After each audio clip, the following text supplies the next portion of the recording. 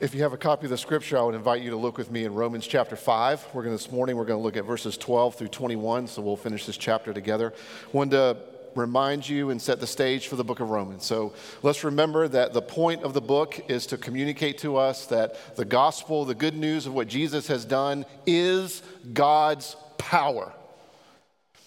The gospel is God's power. And it's not power like spinach was for Popeye. It's not power like Thor's hammer. It is life itself. It is oxygen. It is everything for us. Whether you are exploring what Christianity is or whether you've been a believer twice as long as I've been alive, the gospel is God's power. We also want to set the stage by remembering that going through the book of Romans is like climbing Mount Everest. It is a long journey. It is strenuous. It is going to stretch us in all kinds of ways. That said, one of the things that I've tried to prep all of us for in going through Romans is that we are going to have to face our fears when we go through the book of Romans. And this morning, we're probably going to have to come face to face with some particular fears that we have. One is this: what are you going to do when you realize that you are more lost than you have been told? What are you going to do? What am I going to do when God tells me that I am lost, and it is a lost that I have not heard about before? We're going to face that today. Another thing we're going to face is this: what are you going to do when God is bigger than you ever thought? When God is more powerful than you've been told or than you've learned? We're going to have to face that today. Now, that one may not hurt too much, maybe, right? We're also going to have to come to face with the reality that, let's just put these together. We're not enough. And what am I going to do when I realize that I'm not enough? We have to face that today. Now let's get a little more specific.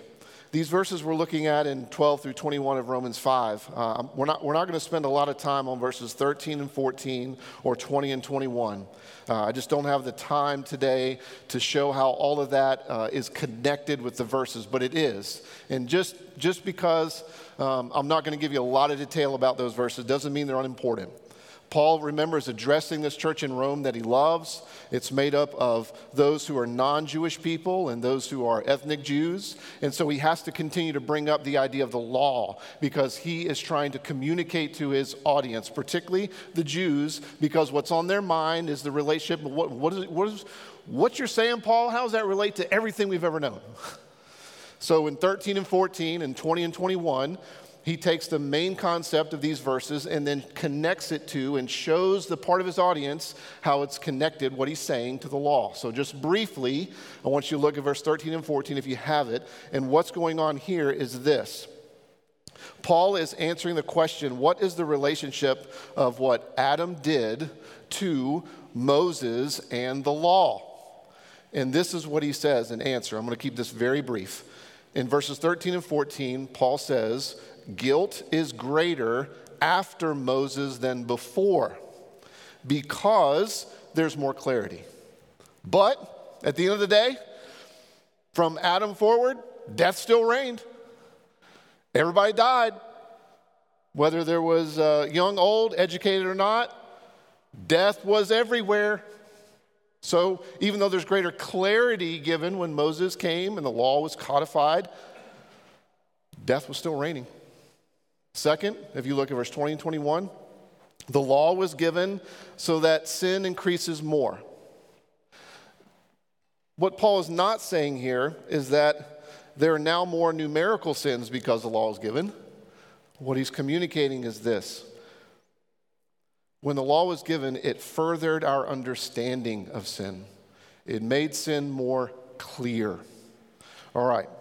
So, if you're a note taker, hopefully you can read those verses and get the heart of it, which I just said there. So let me read verses 12 through 21. 12 through 21, Romans 5. I am not the clearest this morning. So if you would, listen to this. This is God's word. You can bank your entire life on it. Therefore, just as sin came into the world through one man, and death through sin, and so death spread to all men because all sinned. For sin indeed was in the world before the law was given, but sin is not counted where there is no law. Yet death reigned from Adam to Moses, even over those whose sinning was not like the transgression of Adam, who was a type of the one who was to come. But the free gift is not like the trespass. For if many died through one man's trespass, much more have the grace of God and the free gift by the grace of the one man, Christ Jesus, abound for many. And the free gift is not like the result of that one man's sin. For the judgment following one trespass brought condemnation, but the free gift following many trespasses brought justification.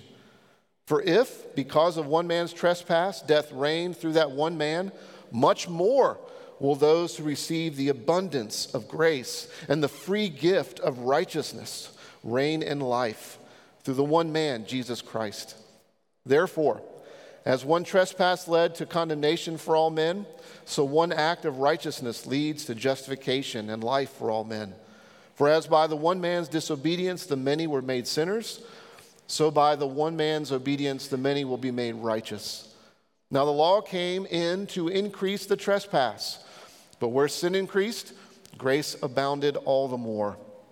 So that as sin reigned in death, grace also might reign through righteousness, leading to eternal life through Jesus Christ our Lord. Would you pray with me? Lord, we thank you that you work through your word. We thank you, Holy Spirit, that you cause us to understand these words and you cause us to change. So I ask, Lord, that you would help us not be present this morning because we're just trying to get some advice. Help us not to think, keep us from thinking that we've come into your presence because we just need to learn how to be better or nicer. Change us, Lord, so that when we come into your presence because we want to hear good news. And we want to be changed by that news. Help us to come into your presence because we know that we need more of Jesus. So we ask, Holy Spirit, that you would lead us to Christ. We ask that you would work in us, challenging us, correcting us, encouraging us, by bringing us to Jesus. For it is in your name that I pray, Jesus. Amen. Now, before we get into the text, I want you to know on the front end, this is not an easy text to take in. This is going to be offensive, and I want you to just hang in there because this passage is anti-Western. This passage is pushing against our individualism. And that individualism is really, really deep within us. Like all of us come out assuming that we bring a lot to the table. All of us come out and think that we rise and fall, we have success or we fail based upon our decisions, based upon our effort, based upon things that we do. We all automatically think, because we live where we do, that my decisions determine what I get or what I don't. And sometimes that individualism can be so deep and so profound that we are blind to systemic problems, that we are blind to the fact that there are institutional problems, that we miss the fact that there are things baked in to our way of life that are just fundamentally wrong because we put so much emphasis on thinking that we bring so much to the table that we can make all kinds of things happen, and when it doesn't work, well, we just need to try harder and do better. And I want you to understand that this passage, Romans 5:12 through 21, God is showing us that there is a very different framework by which to look at life. It boils down to this. I'll be as blunt as I can. There are really only two people that ultimately matter in the history of ever. There are really only two people that ultimately matter.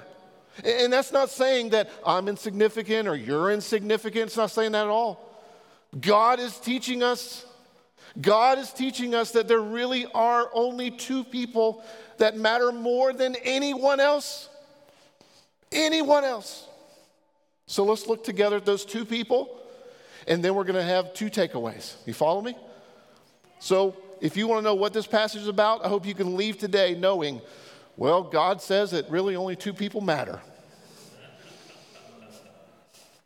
So we're going to look at those two, think about ourselves along the way, and then two takeaways. So let's jump in. Let's start with the first guy. Let's start with Adam. Look at verse 12. Look at what stunning thing God tells us about Adam. In Adam, we see the beginning of sin. Look at these phrases in the first part of verse 12. Sin began with Adam.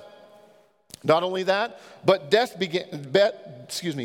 started because of that sin. Then look at the next phrase. That sin and death spread everywhere, throughout the whole world. Adam sinned. His action brought about death and destruction, and it spread everywhere.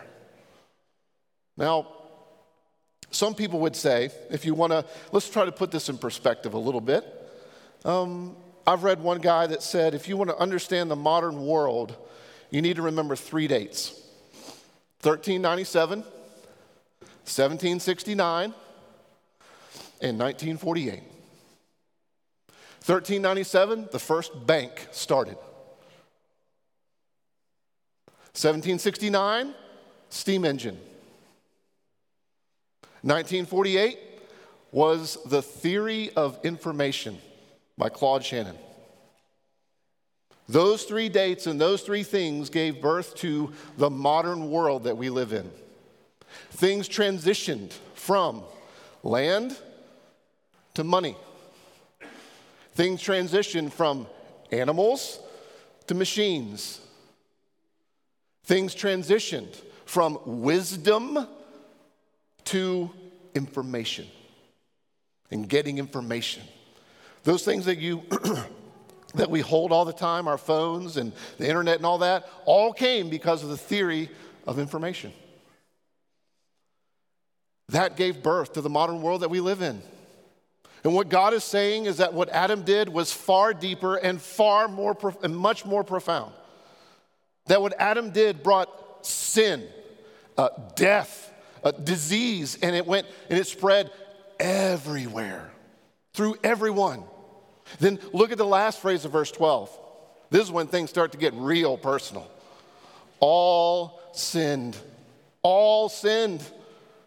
What God is telling us is that when Adam sinned, we sinned in him.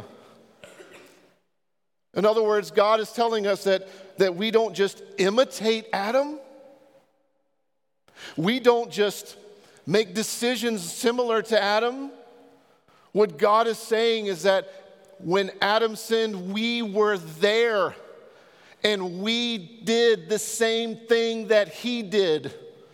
We were present there because Adam was our representative. And this, I know, is what pushes against our Western individualism. Because we hear that and we begin to think, wait a minute, I wasn't there. This isn't fair. And God is saying, well, you were. You were there. All sinned in Adam. Everyone that day. He was our representative.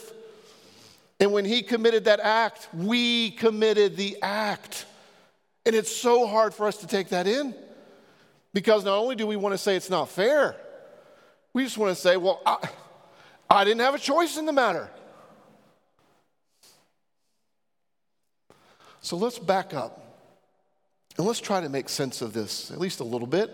At least start to make sense of this a little bit. Isn't it funny? If you're willing to do a little reflection, isn't it somewhat funny, if you're willing to think about your life and yourself and who you are, that whoever you're connected with that benefits you and you have advantages because of them, you have no problem whatsoever benefiting from those that you're connected to? But isn't it funny that most of us don't want to admit when we're connected to people and negative things happen? We get really upset about that, or we just ignore it. That's not my problem. I didn't do that. Isn't it interesting how we're willing to receive good things from people we're connected to, but not bad things? Well, let's back out a little further and try to make more sense. I want you to imagine that you are a football recruit for the University of Alabama. Try to pick a common enemy amongst all of us, except for just a couple of you. Sorry, I know. I'll hear about it. One of them is an elder I have. Hopefully I won't lose my job, but I sincerely just try to pick a common enemy for all of us. Imagine you're a football recruit, and Alabama wants you to come play football, and they are willing to give you a scholarship to play. You're that good. You walk on that campus, you go into that stadium, and they are offering for you to play in front of over 100,000 people. And you go into the locker room, it's actually like a facility, some of the nicest facilities in the entire country, and you get to use all that is there and have access to everything about the university. And you contributed nothing to that. Nothing. But let's say that one of your fellow recruits received money from a booster in cash, because we know that's happening. And let's say the NCAA found out that you had received money. Not you, excuse me, your friend. And because of that, it led to something else and something else, and they decided to penalize the program and shut it down. Even though you received no money from the booster, that was your friend, they shut the program down, you have to bear the consequences of that, don't you? Yes, it's true that you didn't receive any money, but because you were connected, you must endure the consequences in the same way that you get to benefit from everything there. That's what God is saying, that we're all connected. Yes, we have personal responsibilities, but we're connected. We're all connected. Throughout history, we're all connected. Adam, the effect of Adam's decision was like the toxic spill that happened. Sorry, my mind is not working well this morning. Like the toxic spill that happened at Camp Lejeune. That it put cancer-causing agents into the water and everywhere. It affected everyone. I wanted to bring that up because we have a missionary that we support. Remember Neil and Deb that were here last year? Remember them? One of the reasons why Neil had to come home is because he had cancer. And it was connected to the time that he was at Lejeune. So this is close to us. When Adam committed his act, when Adam sinned, we were there. And that toxic spill has permeated all that we are. And it has rendered us controlled by sin. It has brought death into us. We are dominated by sin and death. We have a sentence of death over our heads. That's what God is teaching us. And why this is so important that we must see that we are connected to Adam. Why it's so important is because of this. If all we do is imitate Adam, if that's all that God says, if all we do is just imitate Adam, then guess what? The solution would be to make better choices. The solution would be behavior modification. And if you've been taught that that's what the Christian message is, I'm so sorry. But it's not what God says. And if we don't see how connected we are, we won't realize how much we are dominated by death and dominated by sin, because it has a real grip on us. Not just because we make decisions like Adam, but because we were there when Adam sinned. And everything about us is messed up. Our character, our nature, our ability to make decisions, everything is affected. In other words, we're not morally neutral people. We're not neutral toward God. We're not neutral toward each other. We're not neutral toward the world that we're in. We're under a sentence of death. Now notice at the end of verse 14, this little phrase, so profound. Adam, who was a type of him who was to come. You see that? That brings us right to the second person. Though, remember, there are only two people that are really important in the history of the world?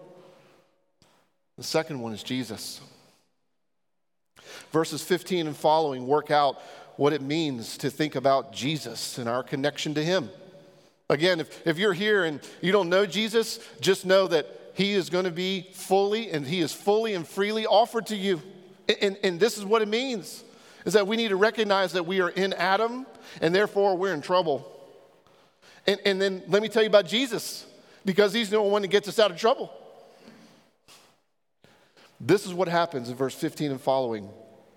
God tells us that Adam and Jesus, they're alike in some ways and not alike in other ways. Look at verse 15 and 16 and 17. Here are ways that they're not alike. As a matter of fact, the text even works this out and shows you explicitly. Look at verse 15. But the free gift is not like the trespass. You see that? It's contrast. Verse 16 as well. And the free gift is not like the result of the one man's sin. He's showing us a contrast. You see, in Adam, when Adam sinned, it was completely self-serving. That's what the trespass is indicating, that Adam sinned against God and rebelled against God. We sinned and rebelled against God. And it's all selfish. It's all self-serving.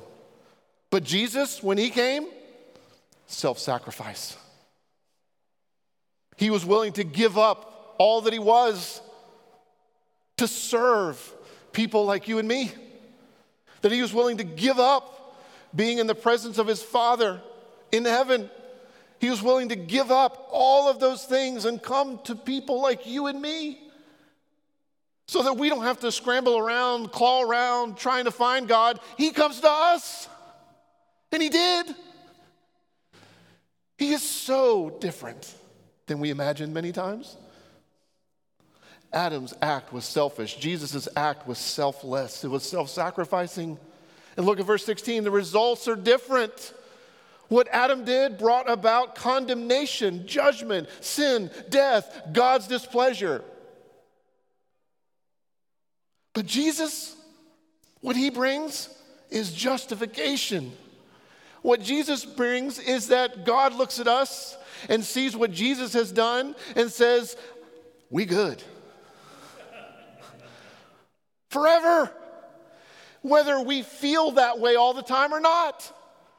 And this is so scandalous because God actually declares not guilty. God actually declares righteous people that are unrighteous.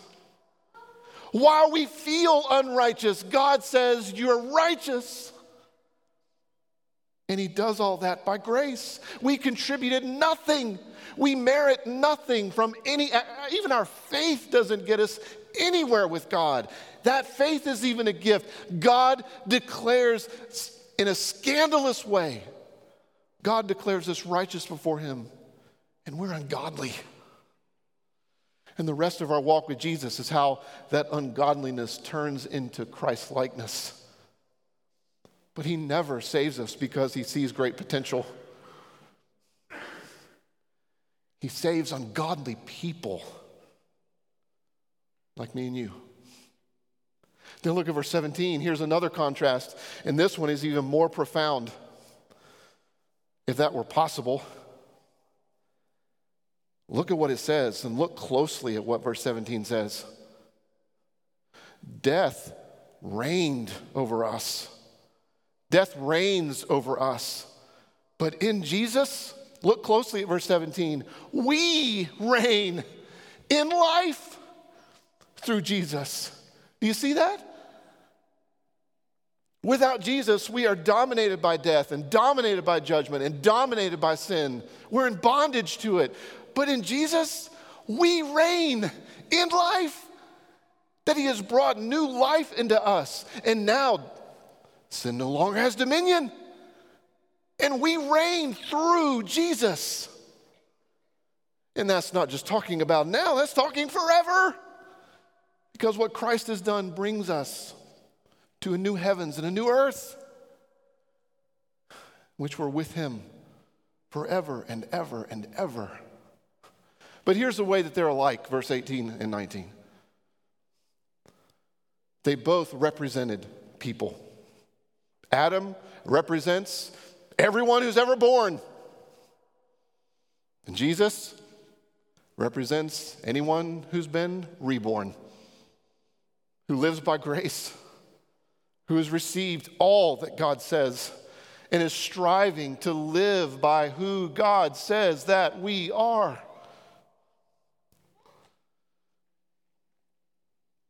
Real quick story to help drive this home. Because remember, most of us grew up in homes in which and the Old Testament was just moralistic book, you know? It's funny how that spreads over the New Testament. We turn that into a bunch of new morals too, isn't it? You remember the story of David and Goliath? Well, that story is not about how we are David and we need to stand up to the Goliaths in our lives and defeat the big, ugly problem. David and Goliath is a story about representation. David and Goliath is a story that is mirroring and showing us the Christ who is to come. Because guess what?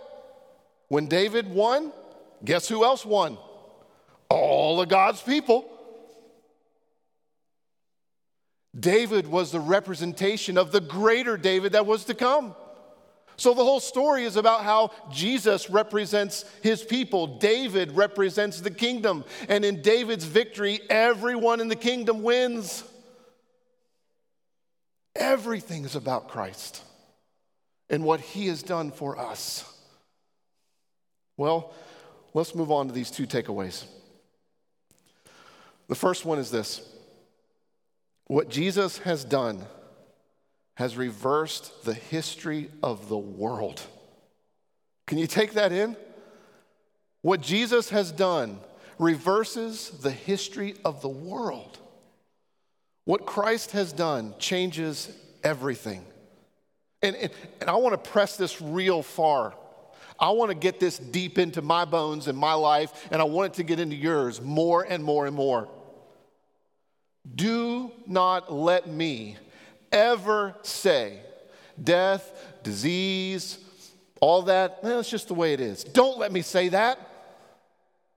Because Jesus has answered all of it. Death is not normal. Disease is not normal. It's not just the way it is. Jesus has answered our sin. He is the solution to all of our problems. Beloved, the resurrection is real. What Christ has done means something in the world and in my life. It means that I can hate death. I can hate sin. And I can know that one day it's not going to be here anymore. Don't fall into the trap of thinking, this is just the way things are. Don't do it. Beloved, believe and put that belief into action. Truth has been unleashed in the world. The grace of God has come. God's mission has been advancing, and it will not stop advancing. There is nothing that can stop the gospel. Do you believe that? I hope you do. Let's try to help each other live like it. Really. Bring that power, bring the truth into your life. Take it with you when you go to work. Work out the truth in your relationships. Work it out with your neighbors. Beloved, death and disease is not just the way things are. It's an enemy that's been defeated. The second thing is this. I'm going to put two ideas together that are not native to myself. I didn't make these up. But I have worked them out and traced them backwards. Anyway, I don't know how to tell you that I've taken this from somebody. I want you to know that. But I've done something with it. All right? You've probably heard this statement before. This is the second takeaway. That you and I, that we are more lost than we could imagine. And we are more loved than we ever dared to hope. You heard that before? That's not native to me. What this passage is telling us is that we are closer to Adam than the years may indicate, than geography may indicate. We're closer to Adam than page 1 of the Bible. But beloved, we are closer to Jesus than our own skin, than our clothes. We're closer to Jesus than this room that we are in. Because one day, we're going to lose this skin. This mortal body is going to put on immortality. We are closer to Jesus than our own skin. One day, these clothes, not going to need them anymore because I have the righteousness of Jesus coming. In this room, it is going to be redone. The whole earth is going to be redone. You are closer to Jesus than your own skin, than your clothes, than this room, because he is going to make all things new. That is glorious, isn't it? Grace moves us from Adam being our representation to Jesus being our representation. Grace moves us from one to the other. And so that means